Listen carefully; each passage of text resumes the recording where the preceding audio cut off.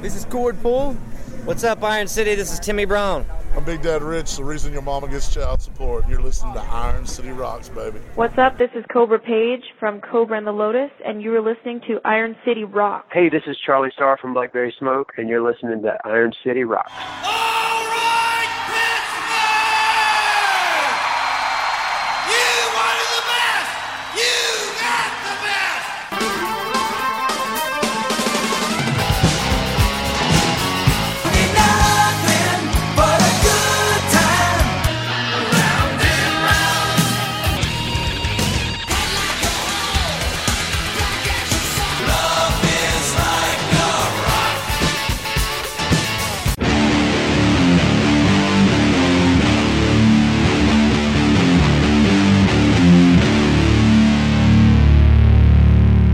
Hello and welcome to episode 375 of the Iron City Rocks podcast. I'm your host, John, coming to you from the Iron City of Pittsburgh, Pennsylvania, bringing you the best rock, hard rock, heavy metal, and blues talk on the net. Episode 375, we have three special guests joining us. We have Tyler Bryant of Tyler Bryant and the Shakedown, who will be at the Carnegie Music Hall of Munhall to do a show on the 12th. He will be opening direct support for Blackberry Smoke. And then on the next night, on the 13th, Granny Four Barrel will be doing a show at Jurgles in Warrendale, opening for Texas Hippie Coalition and Cobra and the Lotus. So we have Granny Four Barrel joining us on the line as well. And we also want to introduce you to a new band featuring John Grishecki. The band is called Millie, and we will talk to them in just a little bit. So let's first turn our attention to Tyler Bryant and the Shakedown.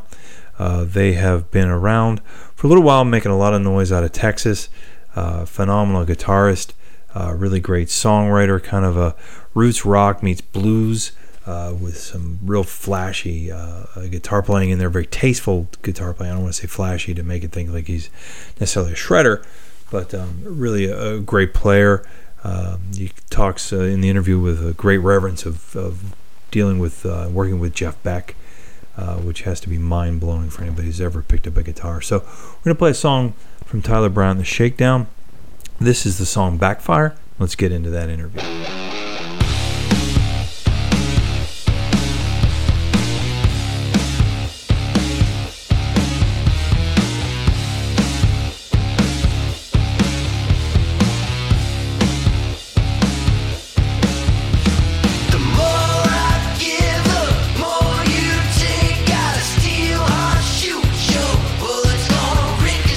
One of these days it's all gonna backfire.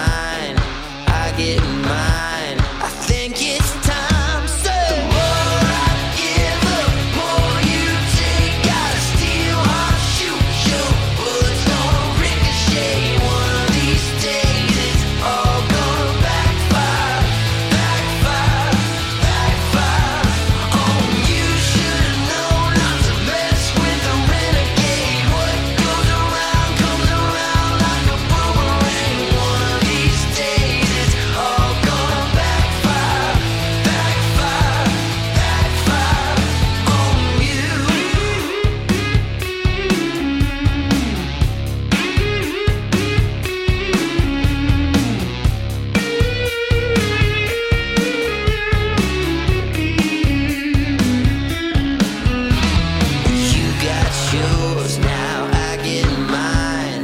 You got yours, now I get mine. You got yours, now I get mine.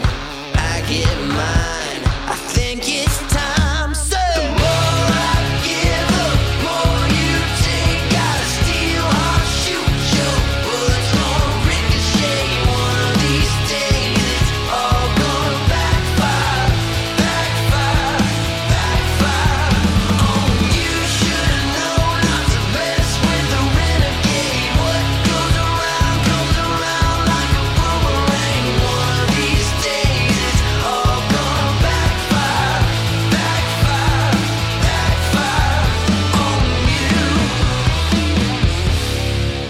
All right, ladies and gentlemen, my pleasure to welcome to Iron City Rocks. We have on the line Tyler Bryant of Tyler Bryant and the Shakedown. How you doing today, Tyler? I'm wonderful, man. How about yourself? I'm doing great. You guys have got a kind of a fantastic sophomore LP out now, self-titled, and you're going to be coming in to Pittsburgh in May to do a show with Blackberry Smoke. You've been on the road with tons of really, at this point, legendary artists, so it's a pleasure to talk to you. First off, you grew up in Texas, correct? I did. I grew up in Texas, and I moved to Nashville when I was 17 and started the band that I'm in now.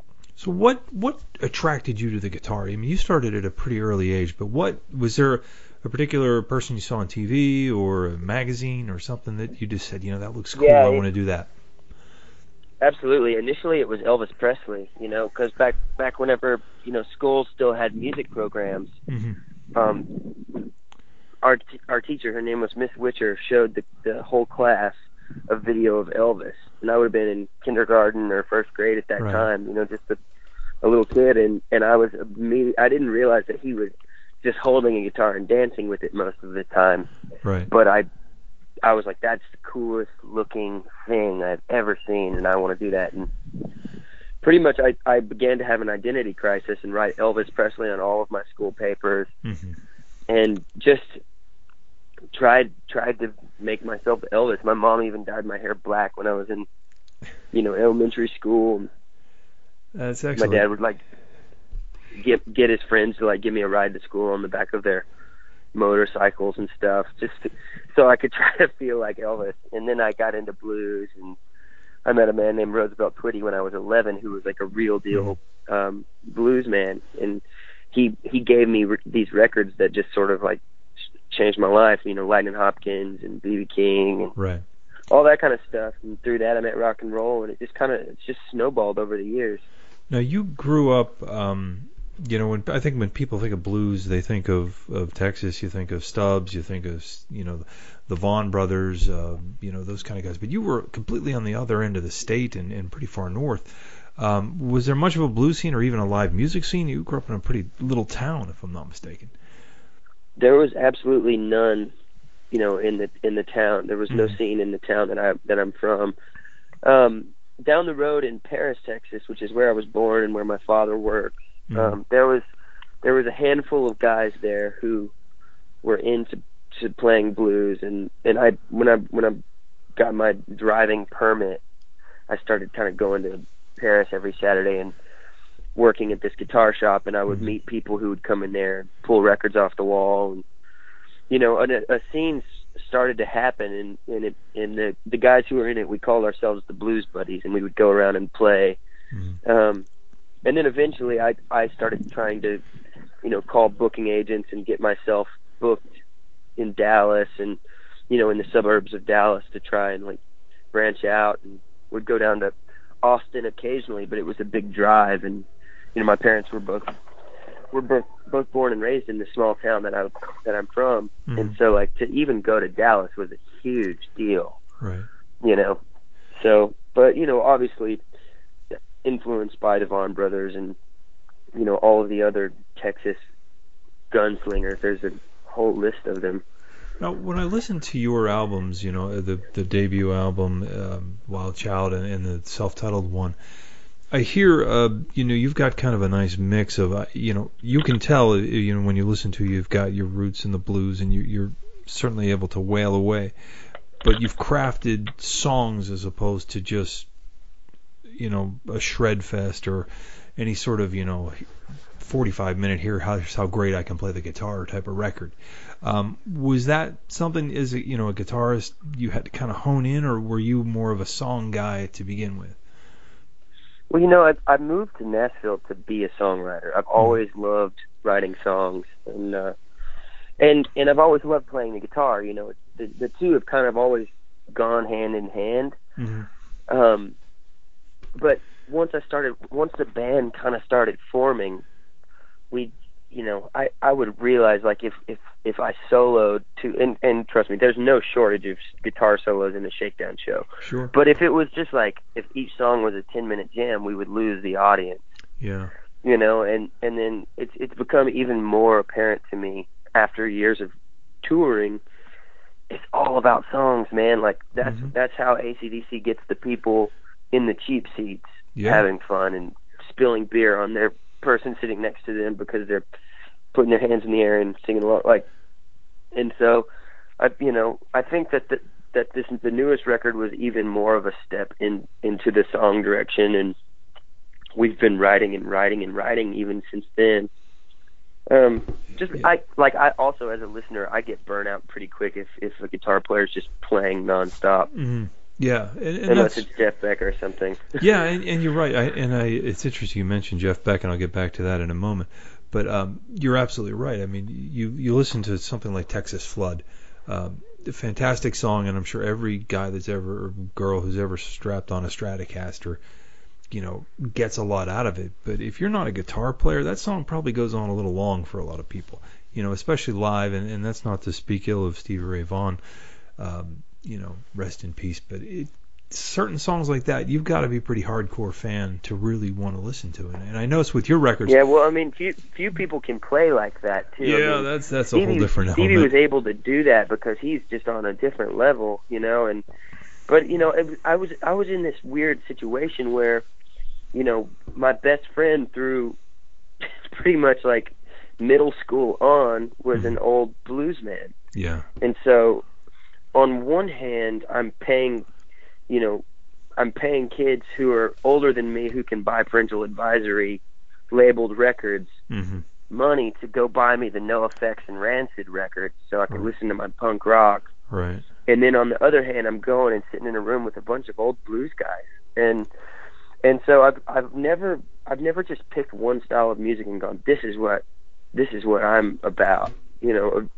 I mean, with the Shakedown, it's pretty clear. Like, we just consider ourselves a rock and roll band, but you can hear that we were influenced by all those Texas guys. You can hear that we're influenced by Soundgarden and like 90s grunge, and also, dude, I'm from the country, Yeah. So of course, like Keith Whitley and George Jones and like all of those storytellers, that like those old country greats, that was all about songs.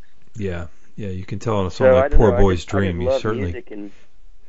Yeah, I mean, of course. You can even feel. I could even. I don't know if it was intentional or if if you guys listen to a lot of like alt rock, but I could even feel some of those type of influences coming in. But I really enjoyed the fact that it's a record that certainly scratches a lot of itches for a guitarist, but it certainly doesn't alienate the non-guitarists. There's quality songs on there. Even on your first album, you left. There's some tracks on there that you could see a crowd singing along with, and there's songs that you walk away singing as opposed to singing the guitar solos.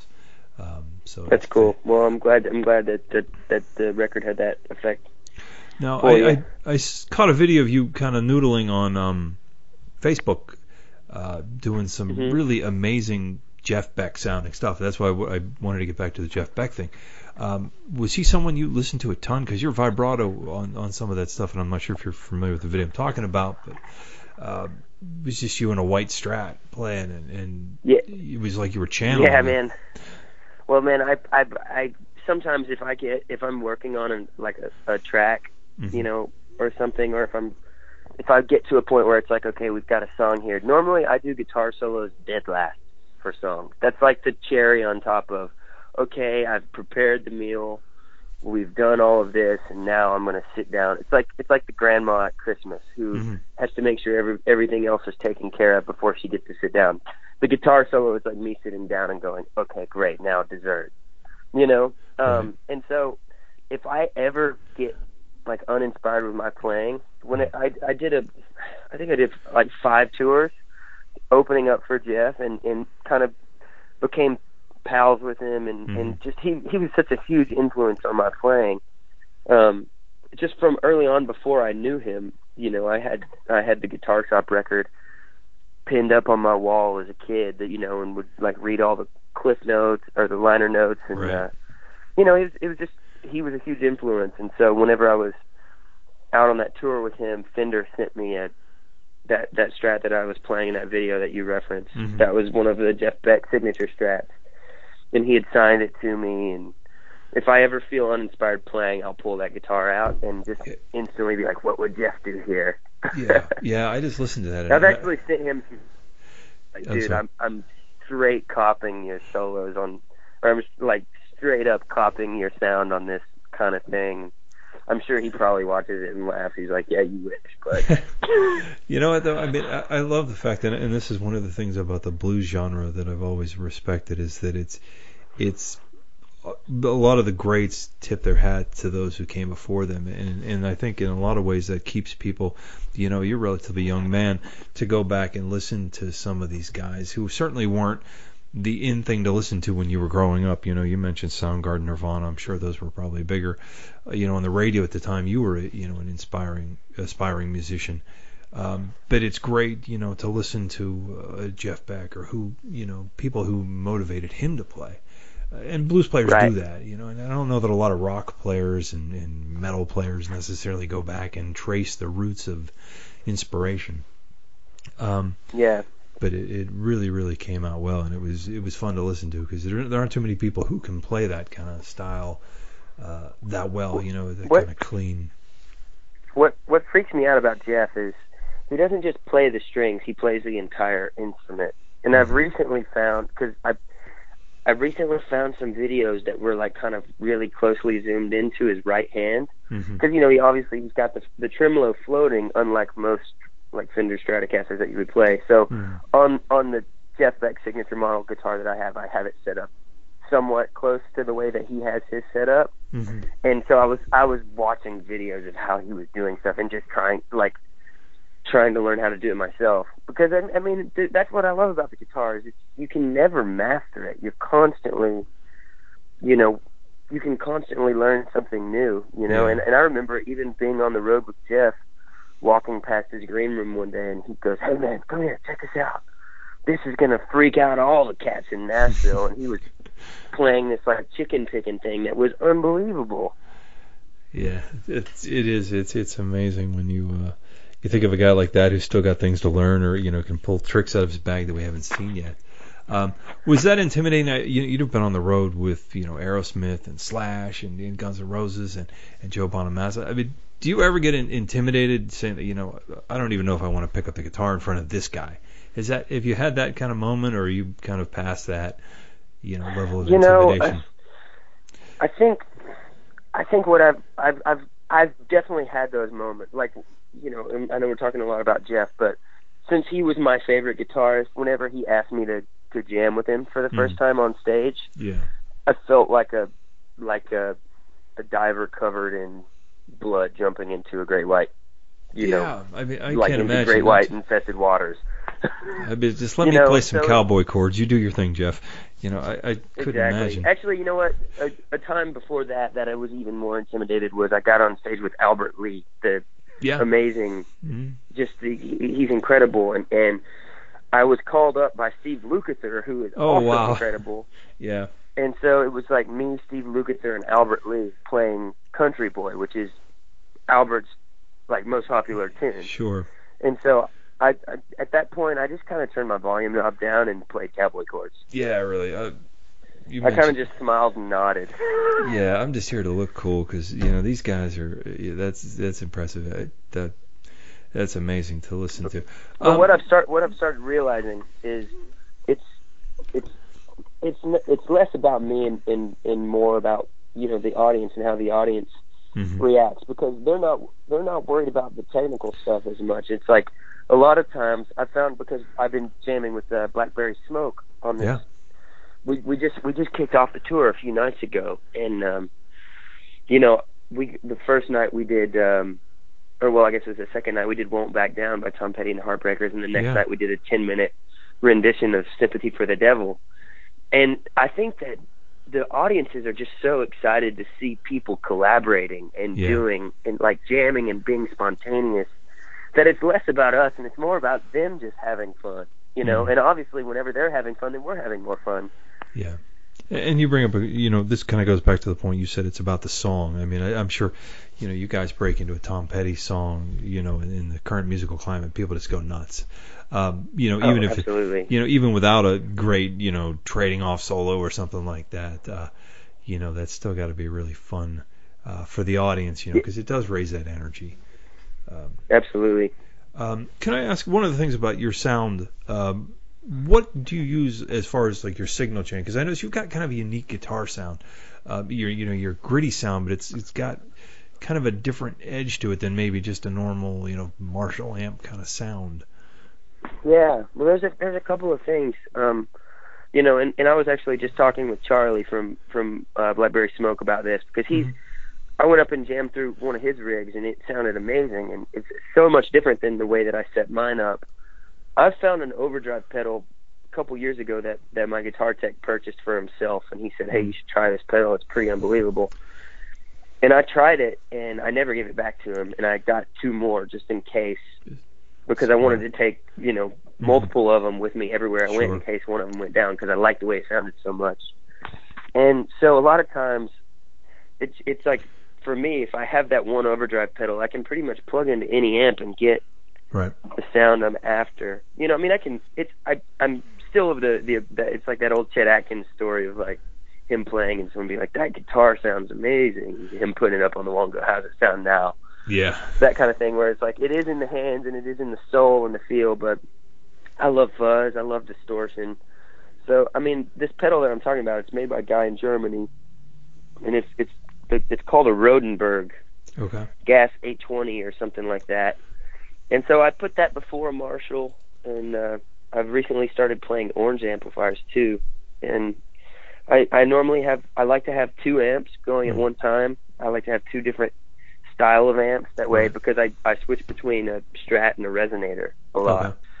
So sometimes the Marshall doesn't get the resonator, sometimes the Marshall doesn't get the Strat, depending on the room. And so if I have 2 flavors, I can kind of blend the best of both worlds, and with my overdrive and delay and reverb, all that stuff. It's like I use that as well, but when it comes down to it, I pretty much got the overdrive on all the time.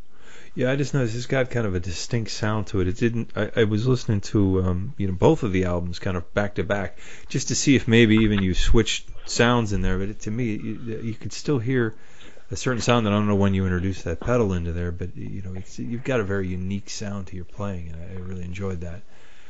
Well, that's cool. That's good to hear. I mean, like we were talking about the Vaughn brothers earlier. I remember going to jams in Texas, and I got the Live at El Macombo DVD when I was 13 or something like that, and I remember I got it for Christmas from my grandmother, and I stayed up all night watching it on repeat, just dumbfounded at his stage presence and the charisma and the soul and the passion and stuff. And I remember going to a blues jam and doing the Texas Flood, you put the guitar behind your back and solo thing, just showboating and trying to be Stevie, and one of the seasoned veterans came up to me and goes, "Hey, don't ever do that again, or we won't let you play. Like, it's not cool."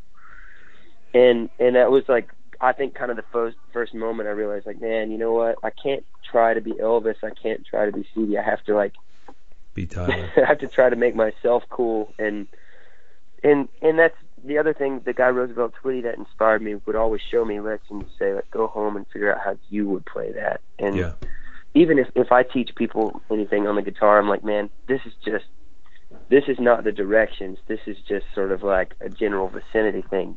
This would work, but you can figure out, this is just your voice. You're the boss of the instrument when you're playing it. It works for you. So you just gotta, if you can hear it in your head first, and then you can make it happen. That's like the Jeff Beck thing, man. Those sounds, he hears it in his head before he makes it happen. That's what's the craziest part about it.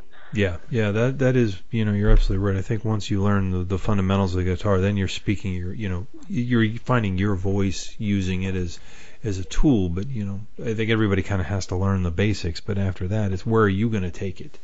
If Precisely. you try to be Jeff your whole career, we already have Jeff. The world doesn't need that. But you're the only Tyler Bryant we're going to have, so that's what I love. Well, I mean, it's like with that said, I do believe in like tipping the hat to the to what, and that's like goes back to what we were talking about with the blues, and like even on the solo for that song Backfire on our new self-titled album, I'm totally tipping my hat to Jeff. I pulled out my Jeff Beck Strat and was like, what would Jeff do? When I was making the demo, and I liked the solo from the demo so much because it was in an inspired moment that I just put it on the album. Do you I don't want to redo that. Do you do your solos kind of off the cuff, or do you kind of chart those out prior to going in to record them, or how do you approach that? Man, it's all improvised. Okay. And so what I'll do a lot of times, like the last record was mainly recorded at my home studio in Nashville.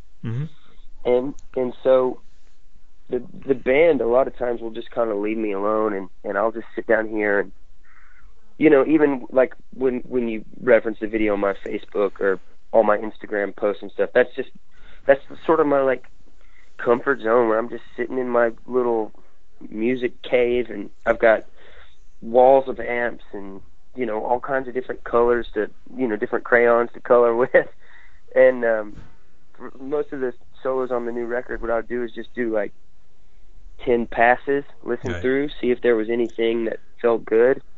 If there wasn't, then I'd go for a walk around the neighborhood, clear my head, not think about it for a second, come back, do 20 more. Right. Listen to them, see if there was anything good. If not, and dude, sometimes it would be like the second solo, you go, oh, that's the one. Don't do any more. Okay, great, I won't. Quit while you're ahead. But most of the times, even if I get one, I'll still I'll fight whoever. Be like, let me do like a bunch more, and then because I like to push myself. Yeah, that's the one thing with having a home studio. Sometimes you've got to learn when to stop. As opposed to back in the days where Stevie and Jeff were making their big albums, you couldn't afford to keep taking doing the takes. Oh yeah, well I mean now it's like alcoholics living in bars. Yeah. You just sit down there and do record all day long. Well, Tyler, I don't want to take any more of your time. You're going to be on the road with Blackberry Smoke. You're coming into Pittsburgh on the 12th of May. We're looking very much forward to seeing you. I know a lot of people are really anxious to catch you when you get into town, and being up there with Blackberry Smoke ought to be even a bigger treat. So thank you so much for your time. It's a great night of rock and roll, and we've had some great shows in Pittsburgh over the years, and definitely looking forward to coming back. All right, thank you to Tyler Bryant. Again, he will be in town with the Shakedown. Didn't want to make a rhyme, but I had to. We'll be doing a show with Blackberry Smoke at the Carnegie Music Hall of Munhall. You can get tickets at Drusky Entertainment's website. That's druskyent.com. Tickets are available for that. So we're going to turn our attention to a show which is the very next night at Jurgles in Warrendale. Texas Hippie Coalition, who are no strangers to Pittsburgh. They've been here many, many times and have been guests on our podcast many times. They will be on tour with Cobra and the Lotus. Cobra had been on the show as well. If you go back to our website, you can pull up that interview. And opening for them, a new act out of New York, Granny 4 Barrel. That's Granny, the number 4, barrel, like a gun. Granny is kind enough to join us on the line and talk about the band. Kind of a mix of some different things. There's a little bit of southern, almost country sounding stuff to it, banjo, fiddle kind of things, fused with music that kind of rivals White Zombie / Rob Zombie's music. But Granny plays the character of kind of this deranged grandmother with an attitude. So I think it might be better for you to hear it from Granny, him / herself. to get an idea of what they're all about. So I'm going to play you a song, the latest track, which is a video directed by the notorious, infamous, I should say, Stormy Daniels. The song is called She Likes Guns. I'm going to talk to Granny.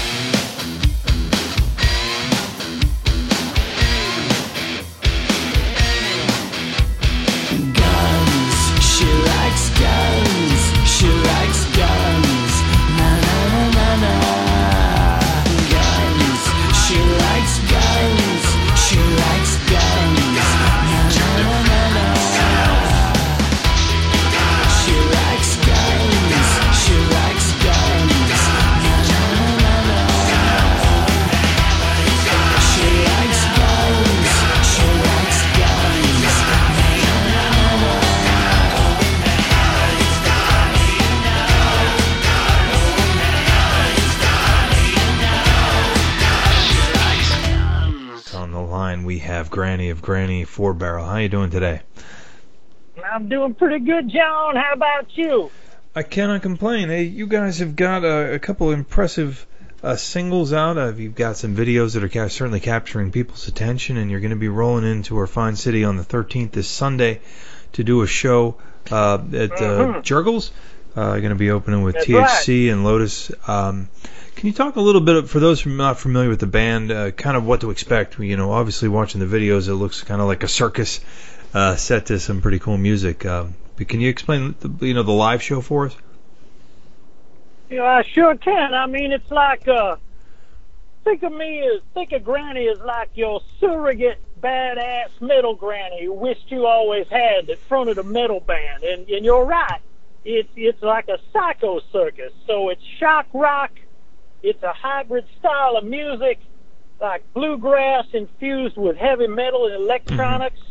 It's an all-out vocal assault. Expect some screaming Rob Halford high notes from Granny, and maybe some blood getting splattered on people from the butcher. And the maestro, the fiddle player, I mean, he is one hell of a shredder. And then we got the judge on the drums laying down the law. Now, obviously, you does kind of you mix in. You mentioned some southern elements. So you can hear some things like banjos, fiddles, that kind of stuff with almost John 5 kind of Rob Zombie sort of sound to it. But I think obviously the thing that's going to catch most people's attention is the image the band presents. What kind of told you that the time was right for kind of someone to bring in shock rock? Because it's kind of been a while since there's been a kind of a iconic figure in shock rock. You think of Marilyn Manson, Rob Zombie as kind of being bands out of the 90s. That's been, you figure, almost 20 years since they kind of made their mark. I know. What been made a while. What made it seem like now was the time to kind of reintroduce that to you? Well, John, this thing here has been in the making for about 8 years now. So, okay. We just we put the idea together and started testing it out. And the fans really liked it. They like to relate, and be imaginative with what's going on the stage, having that, badass old woman and her miscreant family. And, it just evolved. So, I mean, the time was right the first time we did it. Mm-hmm. And we said, we really like this, and the fans like it, the people love it, let's just keep doing it. Yeah. And here we are now. Yeah, I think it's kind of neat to see, it's funny how what is old is new. You look back at, Ozzy and Alice and, the guys I mentioned before, those guys did their thing, they still continue to do their thing, but, it's neat to see some new blood, even on an up-and-coming band, to see that kind of attention to putting on a show, as opposed to, there are lots of bands out there that have great songs that don't necessarily put on a show. You guys kind of, go completely 180 on that, and it's a show with a great soundtrack. Is it difficult? I'm sorry, go ahead. No, I was just going to say, I like to say this every interview I do because I think it's important, but the last time I checked, this was the entertainment industry. Right. And, when I go to a show, I want more than just the music. Right. I want to have an event, and I want it to be a spectacle, and that's what we're going to give people. That's what we give them every night. Is it, how is it, I mean, you think of, a lot of the big names in shock rock, you think of, okay, these are arena-type acts, and you guys are obviously kind of up-and-coming band doing it in a club. Does it present some limitations as to what you can do with the amount of space? And obviously, being on the road as a support act for THC and Cobra and the Lotus, you've got only a finite amount of time. How do you kind of squeeze it all into a smaller space and a smaller time frame? Exactly. I mean, you get, 30, maybe 40 minutes for a show to get your point across, but it's condensed, and it's all there. Mm-hmm. And, we got a full-length album coming out here in about 2 months, and, we're playing a good chunk of those songs in our set every night. And, some of these places are pretty good size, too. We do 700 cap rooms and small theaters, and, we could get our point across. But, obviously, the bigger the band gets and the bigger venues, the more you can do. Right. Now, as far as the material on the album, obviously we've heard Freak Flag and She Likes Guns, but what can we expect from the other tracks? Is that a pretty good representation of what the band is about?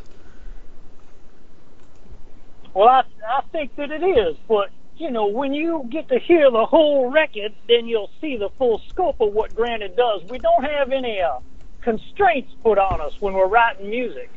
If it's cool, and we think it's cool, then, and it's a good song, then it is what it is. But rest assured, it's always going to rock.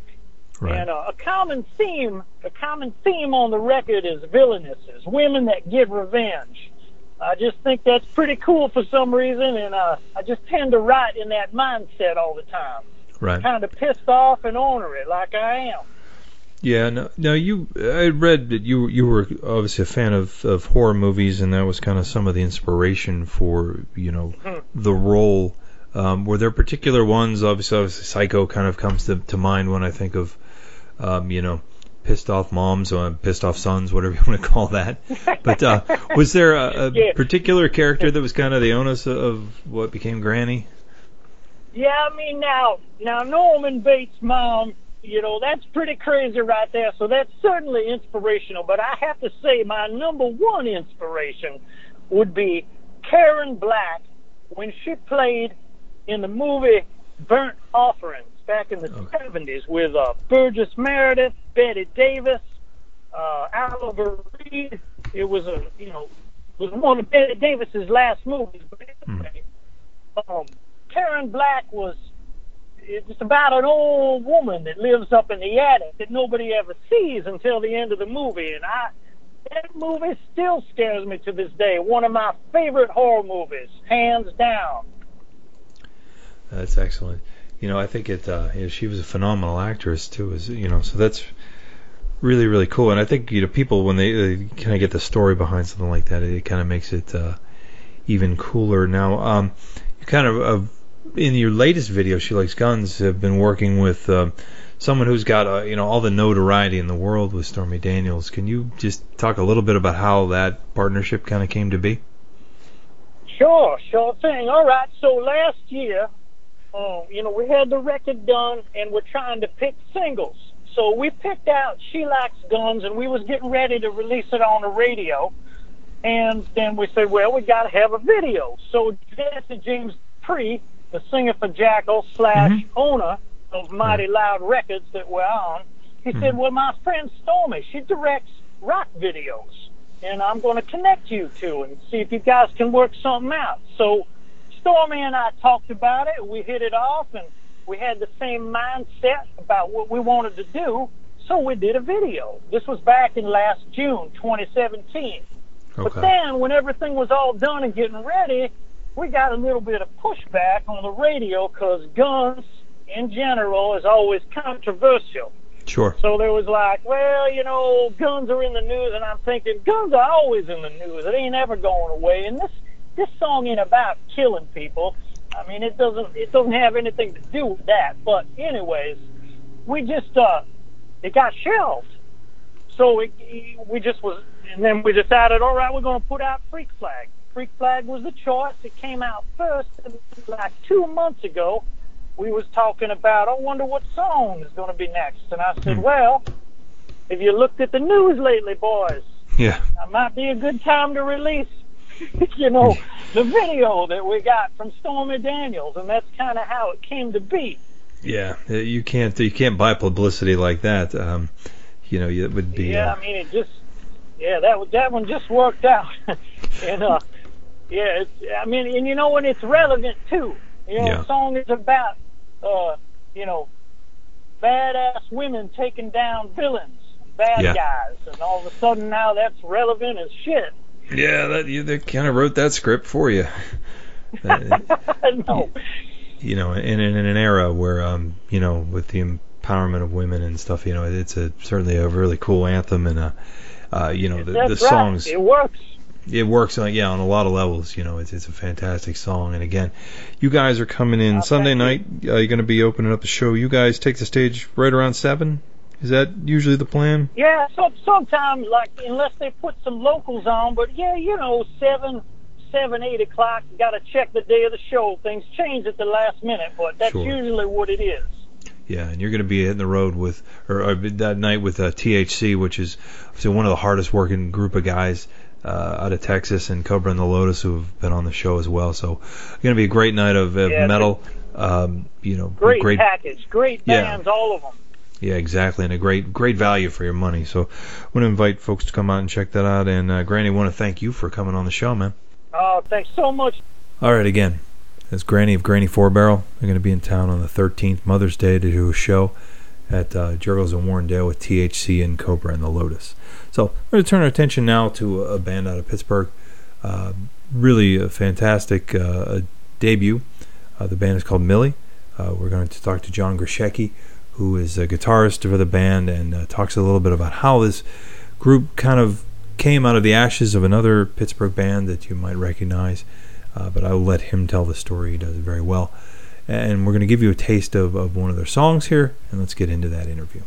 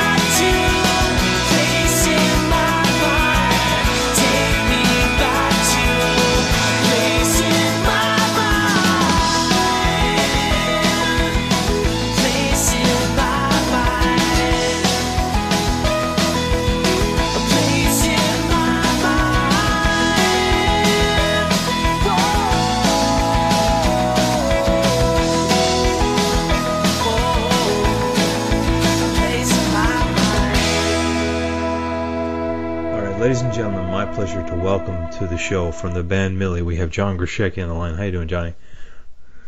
Hey, how are you? I'm doing quite well. You guys have put together a fantastic album.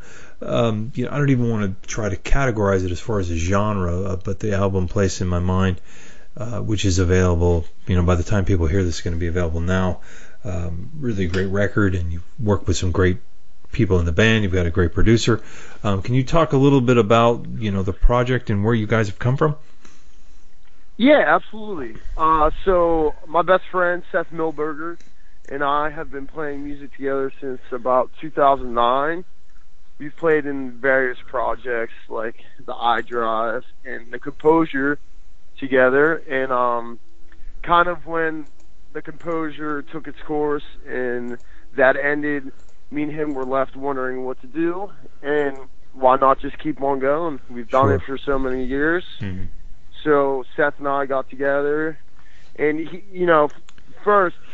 a terrific songwriter and just a great singer.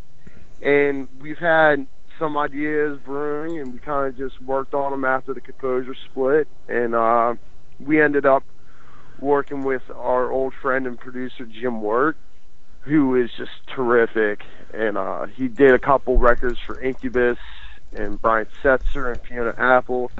His track record is just really impressive, and just his work really speaks volumes. And we got to do some songs with him, and kind of just kept going back up. And next thing you know, we have a full length. And it's been a long time coming, but Seth's just, I think he really found his voice on this record. And the songwriting's been unprecedented compared to everything else that we've done. I think it's like on another level.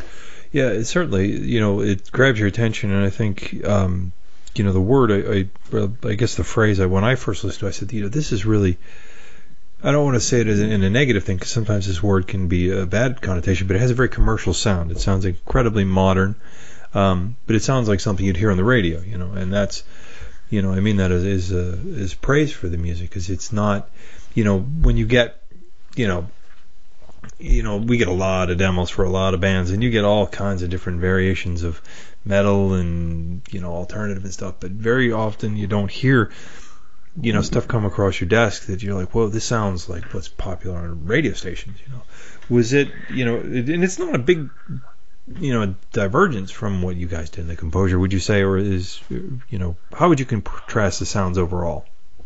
It's kind of hard. It's like trying to compare two kids together. Yeah.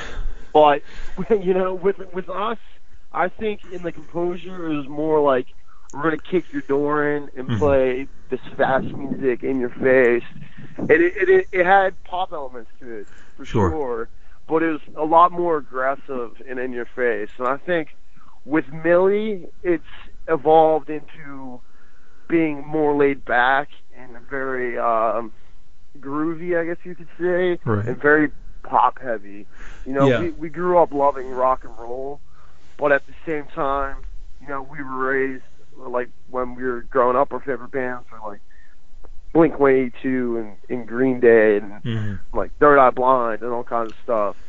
So it's kind of like we took our punk, our pop punk elements from back in the day and like retraced our roots with, falling in love with bands like, Springsteen and America.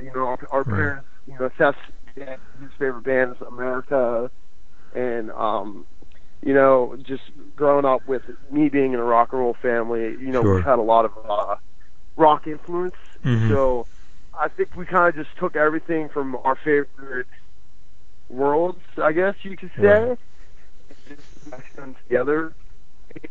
We really did, I feel like, come up with a commercialized sound, but I think that's something missing in today's music. There's not too many guitars going on the radio, and we're firm believers in guitars and drums and live music and stuff that you can feel and it's real. And we just really took our time with trying to craft like pop songs that have a rock influence, but chock full of hooks.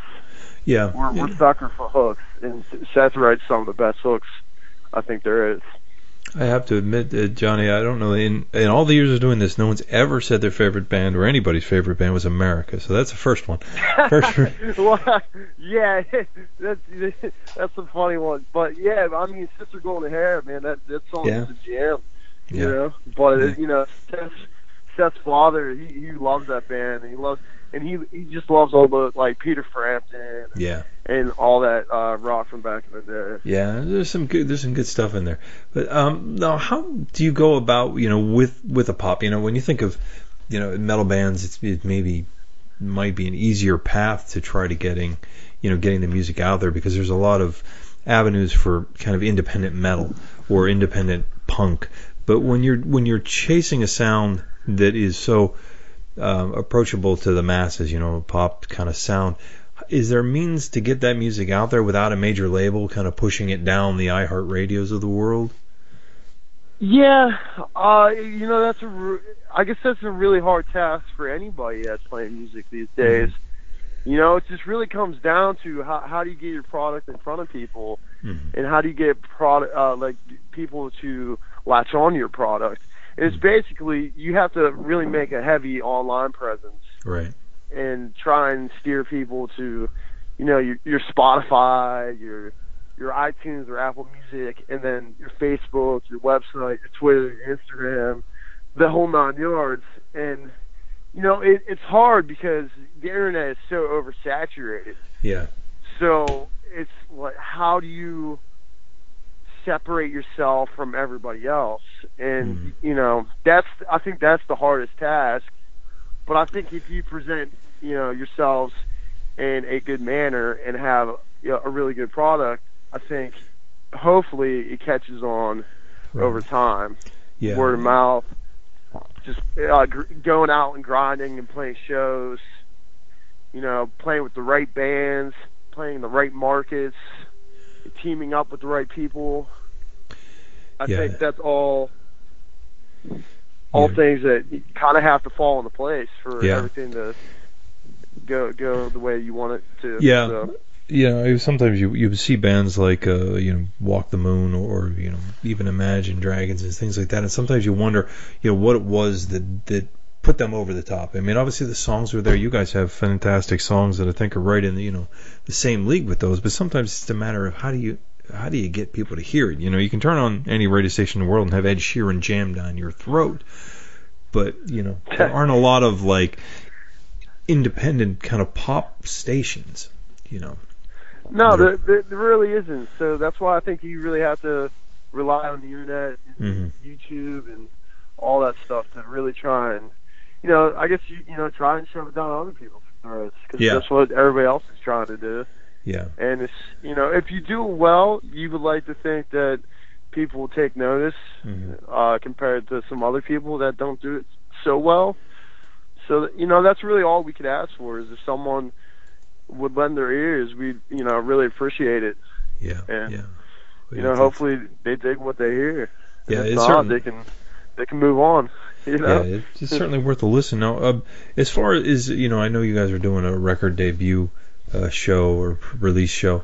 What do you guys have as far as a live band? I mean, I know it's just the two of you on the album. I mean, do you guys just do kind of a duo live, or how do you? Yeah, well, so Millie is Seth Milberger and I, and live we have a great band that's been playing with us live. We got our good friend and actually former composer member Paul Menetiadis. Okay. He's playing guitar and singing some stuff with us live, and he's honestly probably the most talented person I've ever met in my life. And his skills are just leaps and bounds beyond most people I know. So, really big pleasure to have him keep on playing with us live. And he actually has another band called Two Birds that he plays on the side with, and they're great too. And so he plays with us, and then we have a really killer drummer named Brett Samara. He plays drums for us, and we have our friend Simon Bacher play acoustic guitar with us. Okay. So we have it's like a 5-piece, you know, 2 guitars, acoustic, bass, and drums. And, Okay. It's pretty simple, but So you guys you know, we deliver the power pop, that's for sure. Yeah, and you've got kind of the Goo Goo Dolls model, you know, 2 guys in the band, but live, you know, you've got a group of folks that it's worked quite well for them. Yeah, we love the Goo Goo Dolls too, so Yeah. it's a good reference. Yeah, but a prize to anybody who can name a third person on stage on any of their shows, though. Then you're diehard. Yeah. You know, Yeah. it's like the bass player of Bon Jovi. He's been that nameless face for 20 years, and you know, just cashes a check. What's his name, right? Yeah, you, if trivia ever comes, but is his name, but he's just cashing a check. Well, Johnny, I want to thank you so much again. The new record will be out by the time folks hear this.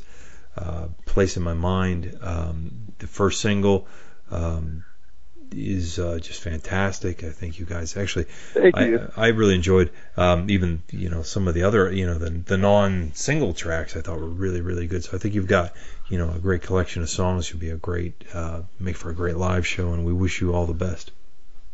Well, we really appreciate it. And thank you for all that you do with Iron City Rock. Oh, our pleasure, man. All right, that about wraps up this issue of Iron City Rocks. We want to thank you for listening. We also want to thank Granny of Granny 4Barrel, John Grishecki of Millie, and also Tyler Bryant of Tyler Bryant and the Shakedown. Again, Tyler will be in town on Saturday the 12th to do a show opening for Blackberry Smoke. Granny will be there the next night opening in Warrendale for THC, Cobra and the Lotus. So some cool Mother's Day weekend music if you want to take mom out to see a deranged grandmother, or some really tasteful guitar playing either night. There's something for you to see. So I also want to thank Millie guitarist John Grishecki for talking to us about the band and bringing us up to the speed. Also want to thank you for taking the time to listen. You can visit us at IronCityRocks.com. We're on Facebook, Instagram, YouTube, and Twitter are all /Iron City Rocks. We invite you to reach out to us, ironcityrocks@gmail.com.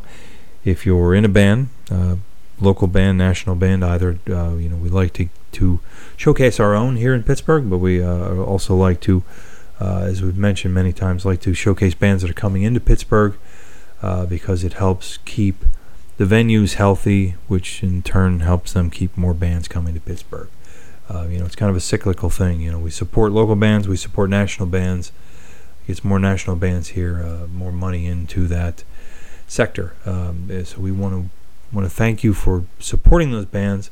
If you've got a band and you want to get in touch with us, please reach out. Don't hesitate. Don't think, you know, we're too small, we're too big, whatever. You know, we just want to focus on good music, talk to interesting guests. So, you know, don't hesitate. If there's somebody, even if you want to make a suggestion, hey, you know, this concert's coming and this band's never been on your show. You know, obviously we can't cover every show.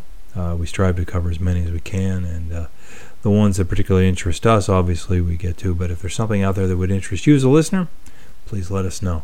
You know, that's what we're here for. We love what we do, and we really, really appreciate you guys taking the time to listen. So until next time, enjoy.